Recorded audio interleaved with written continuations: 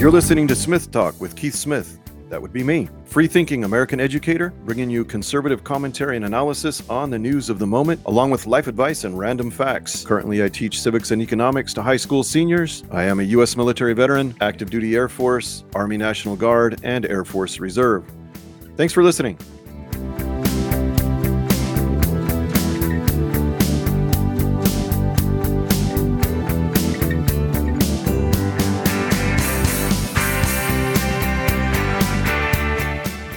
Hello, good to be back with you after a week off. I hadn't posted any episodes last week. We were on the road traveling, dropping our oldest child off, our daughter off at college, freshman in college. She's in a good place, a good university. We're very glad. It was a good experience. Back to school, kids in school. I'm back with school students, seniors in high school, molding the young skulls full of mush, hopefully helping them to learn how to think for themselves at a higher level and problem solve, teaching U.S. government civics and economics to high school seniors. Lots of fun. It's interesting. They come to me after 12 years in public school education, most of them in public school, and many of them, I would say most of them, struggle with higher order thought, higher order thinking. And it's like for the last 12 years, somebody has just spoonful by spoonful fed to them soup or porridge from a bowl. Here you go. Open your mouth. Take it. This is what you're supposed to think. Here you go. Here you go. And this is what you need to know to mark the answer on the test and so forth. And it was especially like this when we had the standardized testing and fill in the bubbles, and it was all about teaching to the test. Anyway, I don't do that with my students. Try to teach them to think, give them information that they may not get from multiple sources, from multiple perspectives. And hopefully when they leave my classroom at the end of the year, they will be more capable of functioning in today's society and thinking for themselves and making good choices and participating in our democratic process in this great republic that is the United States of America, greatest country in human history. If you look at the timeline of human history, from the beginning of recorded human history, we know people were living in caves and hunting and gathering all the way forward through all the different epochs of time, all the way up to the present day. And you look at that, and you look at the United States within the context of that framework of the timeline of human history. It truly is a unique and wonderful place and wonderful idea. And that's what I try to communicate, among many other things, to my students. But that's a story for another day. We're going to start out today with the Wicked Witch of the West again. We have a Nancy Pelosi update. Speaker of the House, Nancy Pelosi. Let's go. Let's roll it. Don't mess with me.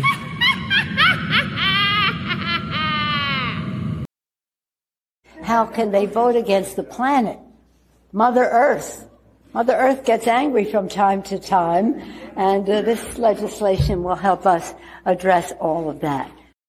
So there you have it, folks. There's Nancy Pelosi, the Wicked Witch of the West, speaking after the passage of last week. It was after the passage of the Inflation Reduction Act. Very deceitful naming there.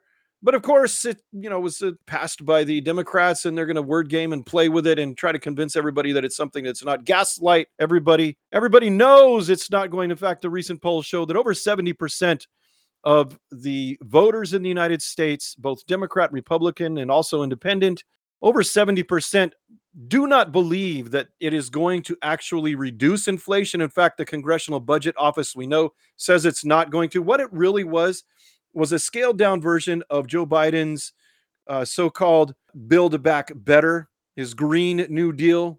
And she was talking there, Nancy Pelosi was looking smug in front of a group of Democrat members of Congress, kind of smirking and smug looking. And Nancy Pelosi talking about this spending over around $430 billion in climate alarmism spending. But clearly, most people do not believe, most people are not hoodwinked by this. And so funny. I didn't know Nancy Pelosi was in such communication, such tune with Mother Earth. She's basically telling us there, I don't know, she is the Wicked Witch of the West. So, maybe she does have some sort of line on nature and Mother Earth and communicating with those pagan Mother Earth spirits or whatever it is. that Mother Earth is going to somehow be more happy since we're going to go another close to $500 billion in debt, spending money on random things that are not going to do anything to help the economy, not going to do anything to help the average person, and in fact going to hurt a lot of people more than help a lot of people. And there she was talking about that. And Mother Earth gets angry with us from time to time. What a nut. Can she explain why more than 230 leading economists have declared that this so-called Inflation Reduction Act is expected to contribute more to our skyrocketing inflation? That it is further going to place a burden to slow down the U.S. economy? They don't care. They absolutely don't care. The ends justify the means. And there's our Nancy Pelosi update of the week. In other news this last week, CNN. Now, if you swipe to the left or swipe to the right on your smartphone and get your news in that way, which I advise that you do not, because it will go to a source such as CNN or MSNBC, ABC, NBC, NPR, something like that on your Apple phone or your Android, your Google phone. I have a Google phone, and it feeds me information that I like. News I like to read about history and archaeology, and it gives me that, which is interesting. But when it comes to politics, it will not source a conservative, what you could say, right-leaning news source. Additionally, there is no more objective media in the United States. Objective journalism, I should say. It's either right or left. Mainly, anybody that's conservative and knows this, you have Fox News, and then you got Newsmax, and then everything else. And if you subscribe to Blaze TV, which I suggest that you do, you got that as well. Love to watch Mark Levin on there and his show, and Glenn Beck has some great stuff too, and the other shows that are on there, the Rubin Report, Louder with Crowd, and all that. So, but objective media, in the traditional sense of media, is dead. It's gone. And so here this last week, this is about 10 days ago. The dateline on this article from CNN is August 15th. And here's the title of this article: The U.S. economy didn't get the recession memo. We've been busy, as I mentioned this last week. Haven't had a chance to talk. This has been on my radar, something to talk about for a few days now. This particular article. And by the way, the guy that wrote this, the supposed finance analyst, Matt Egan is his name, works for CNN Business. I would not let him into my high school economics classroom to talk to seniors in high school about economics, because this article is cynical, it's disingenuous, and it's designed to present a false reality to the readers. It is pure propaganda, is what it is. It's not objective in any way, shape, sort, or form. So let me go ahead and read it to you here. Again, the title of this article is The U.S. Economy Didn't Get the Recession Memo. New York, CNN Business, the economy didn't get the memo that it's supposed to be in a recession. The brutal GDP report released on July 28th, showing the economy had contracted for a second quarter in a row, led some to insist the much-feared recession had already arrived. So here he's setting the stage to try to tell everybody that the economy really isn't as bad as you know that it is, or that you feel it is. Ignore your spidey senses. Ignore the neighbor that you have that may have lost their job or got their hours cut at work, or they had to take an additional job to make ends meet, or your family member that you know that's in hard economic times. Yourself, the feeling you get when you go to put gas in your gas tank or buy groceries, and you get less now than you did a year ago. We just took a 10-hour road trip to drive one way to drop my daughter off at school, 10 hours one way, and we've made the same trip before and filled up with gas. A year ago, it was anywhere between 60 and 80% cheaper to buy gasoline, to fill up our car with gas. And it was significantly cheaper to buy groceries and food and things like this on the trip. We all know, and what he's doing is setting the stage here to try to tell you that what you know is true really isn't true. I continue reading here. And in some ways that makes sense. Since 1948, every back-to-back period of quarters of negative growth coincided with a recession. But the recession is already here. Argument has been severely undermined since that GDP report came out. A series of events in the past 10 days, so from August 5th to August 15th, a series of events between August 5th and August 15th suggest that those recession calls are at a minimum premature. Yes, the economy is cooling off after yet last year's gangbusters growth, but no, it does not appear to be suffering the kind of downfall that would qualify as a recession. And then he says, consider the following developments. Let me read through these. The economy has added more than 500,000 jobs in July alone. The unemployment rate dropped to 3.5%, tied for the lowest level since 1969. And I might add, 2019, right before COVID. He conveniently leaves that out. Inflation chilled out, relatively speaking, in July for both the consumers and producers. Gas prices tumbled below $4 a gallon for the first time since March. Consumer sentiment has bounced off low records.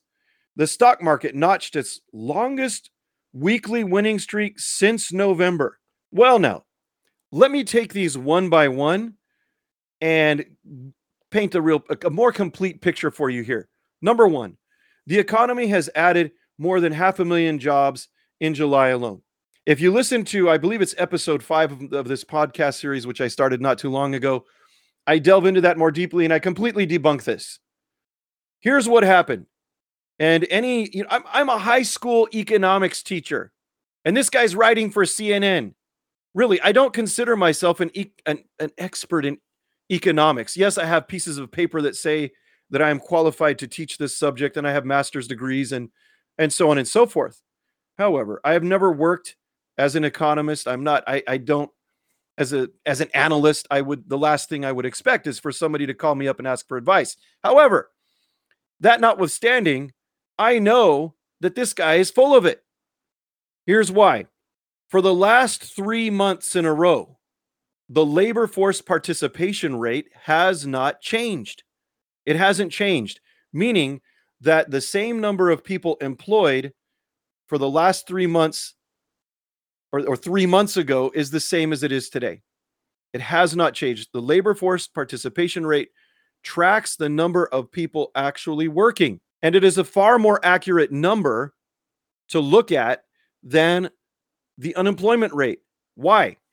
Because the government can track who is working. Why? Because of payroll taxes that are deducted. People work and their payroll taxes are deducted, or they're working as a gig worker, 1099, things like this.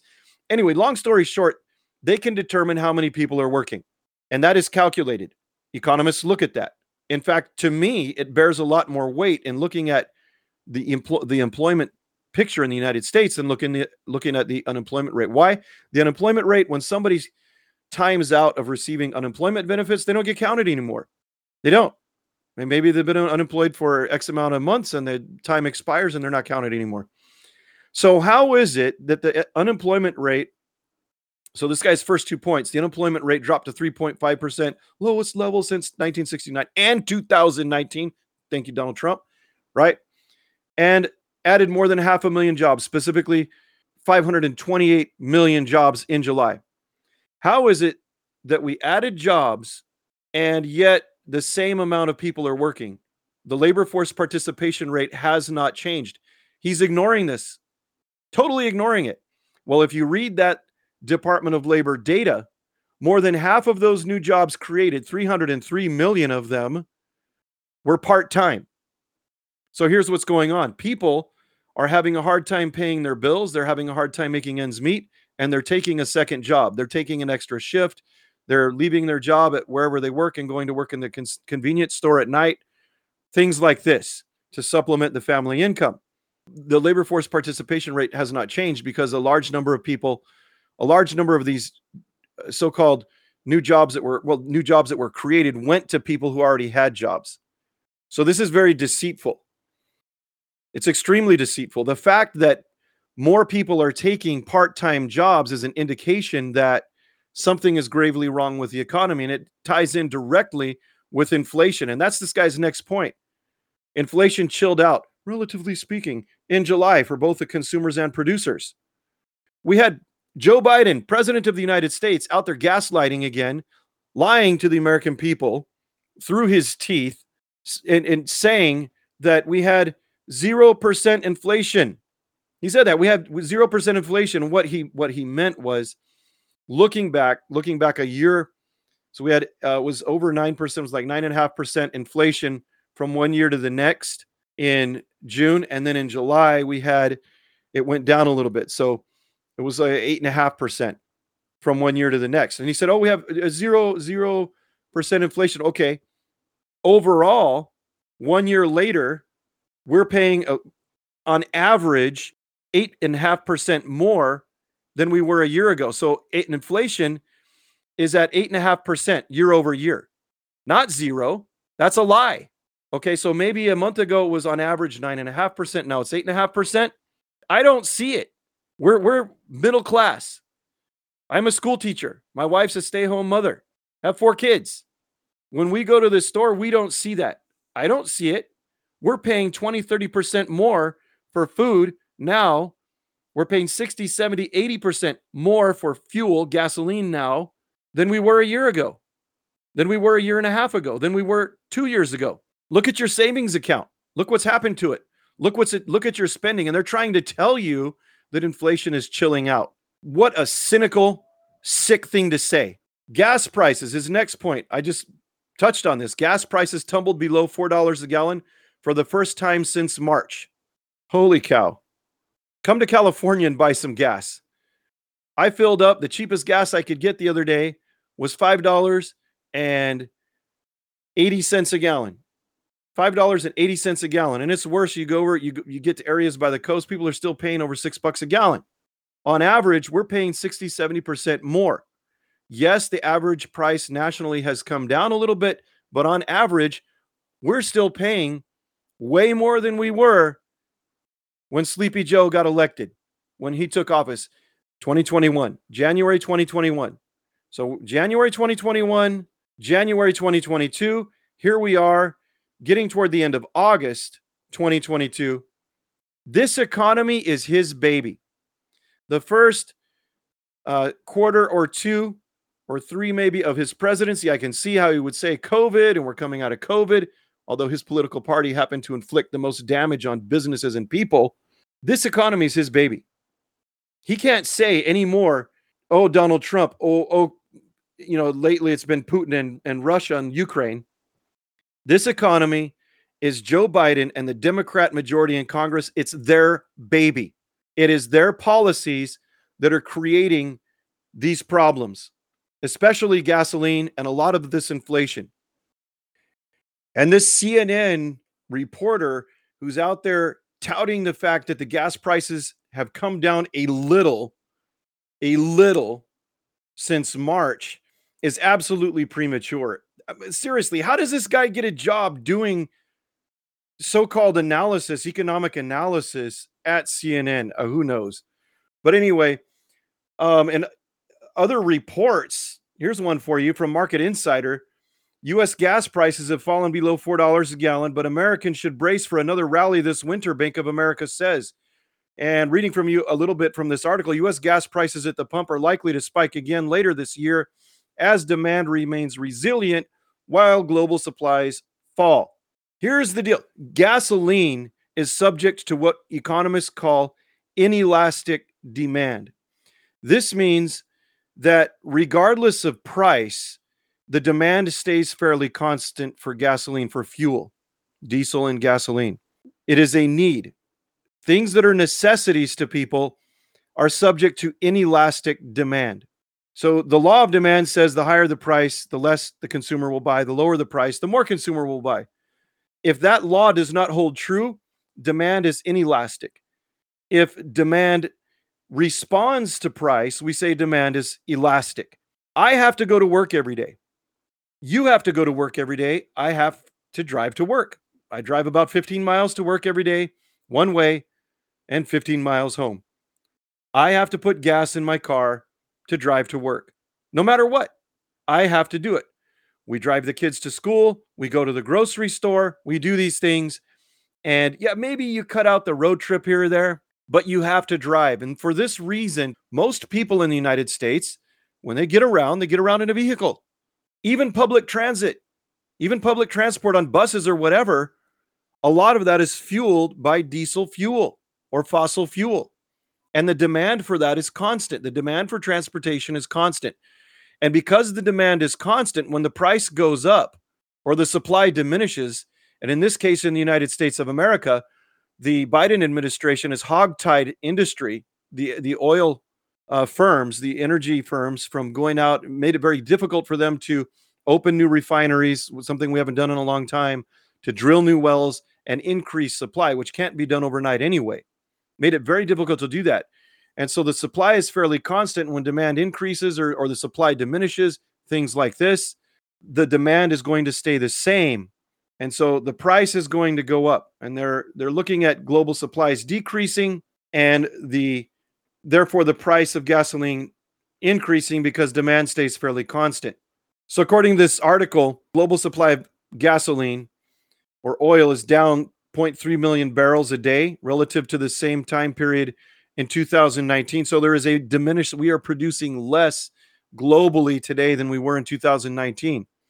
Brent crude oil will go up 2.7% by the end of the fourth quarter to $100 a barrel, and West Texas crude will jump another 4% to up to around $95 a barrel. Don't expect gas prices to go down any soon, or energy prices for that matter anywhere. This guy's next point, going back to his list here, consumer sentiment has bounced off record lows. Go look at the polling, buddy. Look at what people are saying about the economy. What the number one concern? I believe it was a Trafalgar poll just a week or two ago. Number one concern that people have right now is the economy. Number one. And here we got the president and Congress pass this so-called Inflation Reduction Act, which is really the Green New Deal light, scaled down version of it, geared towards, and it's geared towards, we're going to save the climate. Rather, you know where climate polled? It was number 11 or 12 on that list of concerns. And we go and we spend billions and hundreds of billions of dollars that the Congressional Budget Office and other independent analysts say that was nearly 300 of the nation's leading economists say is going to add to inflation. And you add to that the student loan forgiveness to the tune of half $1 trillion, at least. Some people are saying it's going to be upward close to $1 trillion. You think inflation's going to come down? You think that's going to help? That's like going to somebody's house that's on fire and throwing gasoline on it. Last point this guy has here is the stock market notched its longest winning streak since November. You played that card too soon, buddy. Here we are.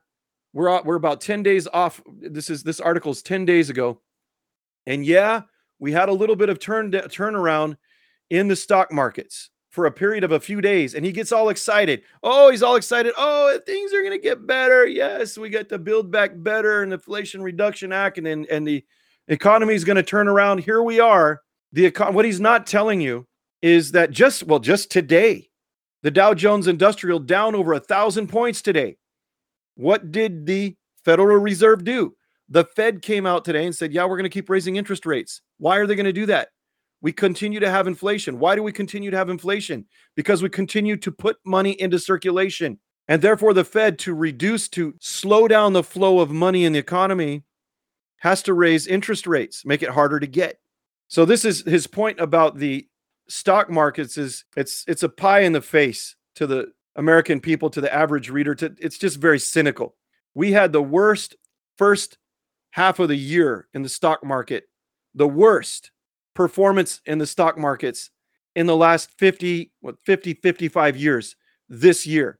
This is Joe Biden and the Democrat Congress. This economy is their baby. And what they're doing, where are the independents and the moderates and the sensible people? It's common sense. This is common sense stuff. This is not far right. What they would say, that's the far right. What Biden out there calling everybody who's on the right a fascist this last week.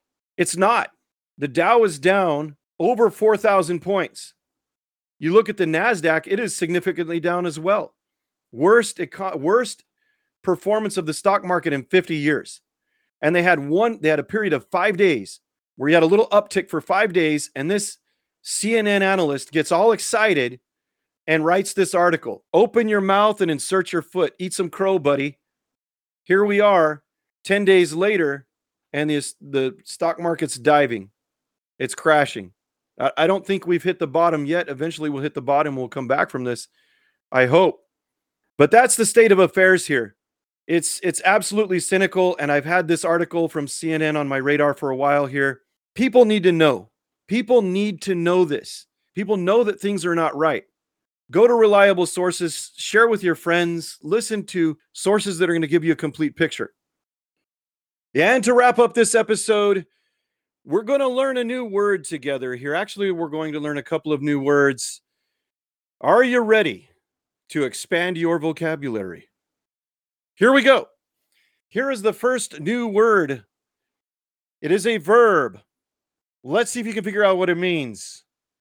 A verb is an action word, right? And we all learn this in school. The verb is heterify, to heterify. And I have two nouns for you. A noun is a person, place, thing, or idea, concept. Two nouns, heterifier and heterification. Heterifier and heterification. Any ideas what those words might mean? Now add them to the dictionary. Those on the left, leftists love to make up new words and force them upon everybody else around them. These new concepts, these new words. Well, here's the headline for you. Researchers claim that bachelorette parties are ruining LGBTQ plus safe spaces in Massachusetts, calling the process heterification. I read on here, and this is a Blaze article. Dateline was about 10 days ago. Two university educators. I take it, let me pause right there. I am an educator. I take issue with this word, educator. As an educator, as a teacher, as a person, I have chosen the career field of education. And I personally believe that I make a difference in the lives of my students. I teach them useful things. For example, I teach my economics students financial literacy. I teach them career readiness skills, life skills. I teach them about the founding of our country, the founding documents. I teach civics. I teach useful things, as do my colleagues. Reading, writing, arithmetic, science. So, two university educators, you will be hard-pressed to find a significant number of people that work at the university level who can truly call themselves an educator. They're more like propagandists and brainwashers. That's what they are. Anyway, I read on here. Two university educators warned readers of the Boston Globe that bachelorette party attendees in Provincetown, Massachusetts, are asserting their privilege in the local LGBT safe places. They accused these mostly white women of attempting to escape their straight world by attending local gay bars and drag shows during their festivities. But wait a minute, I thought this was supposed to be a good thing. I mean, all through the month of June, I saw invitations. They were inviting children, gay, straight, anybody, come. It was family friendly. This was supposed to be a family friendly thing. And all of a sudden, these poor, mostly white women are probably extremely confused by this. But let me continue here. The two educators, air quotes, educators, behind the op-ed are assistant professor of common health and director of the Health Promotion Center. Hold on. See, this is one of the problems with university. How much are they? How expensive is the university education? We got Biden out there for giving, that is a topic for another day. Student loan forgiveness. I'll just really quickly say what I think about that. I worked my butt off. I served in the military. And what the GI Bill didn't cover, I worked for and I paid for it.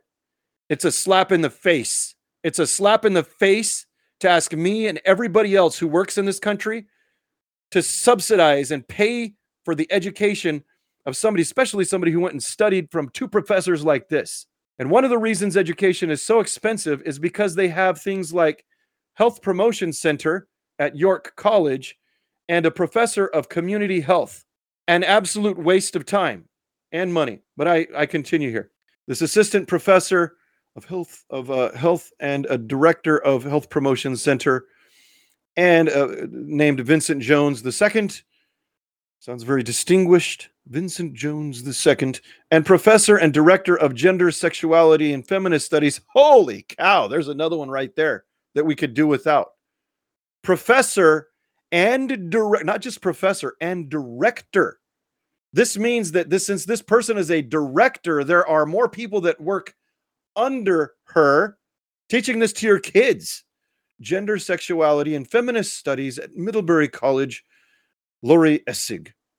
Jones and Essig called bridal celebrations and LGBT spaces the process of heterification, similar to gentrification. The educators, it pains me to say that, blamed attendees of bachelorette events for ruining venues because they feel privileged to take over the spaces of others. They claim that even though these women only, quote, temporarily invade queer spaces, their presence slowly diminishes the integrity of the space. The educators stated again that these mostly white women want to celebrate in queer spaces to avoid the male gaze or sexual harassment. Really? Maybe they just really maybe they think they're fun events. Maybe they think it's fun to go watch a drag queen do their thing. Did you ever think of that? Anyway, I'm going to skip forward in here. But there's your two new words, heterification. Let's see. I read down here, I'm going to skip down in the article. According to these two people, I won't call them educators, people, many gay and lesbian, radicals, I should say, many gay and lesbian spaces were the result of white gentrification of neighborhoods that were primarily Black and Latinx. I don't know a single Hispanic person, including my wife, who wants to be called Latinx, Latinx. They prefer to be called Latino or Latina. I continue. But heterification, unlike gentrification, is an appropriation not just of space, but of culture. According to our LGBTQ plus interviewees, the women suffer from a, quote, will and grace complex. They think that they can shout, share lyrics, and yell, yes, queen, because they are welcomed into gay culture.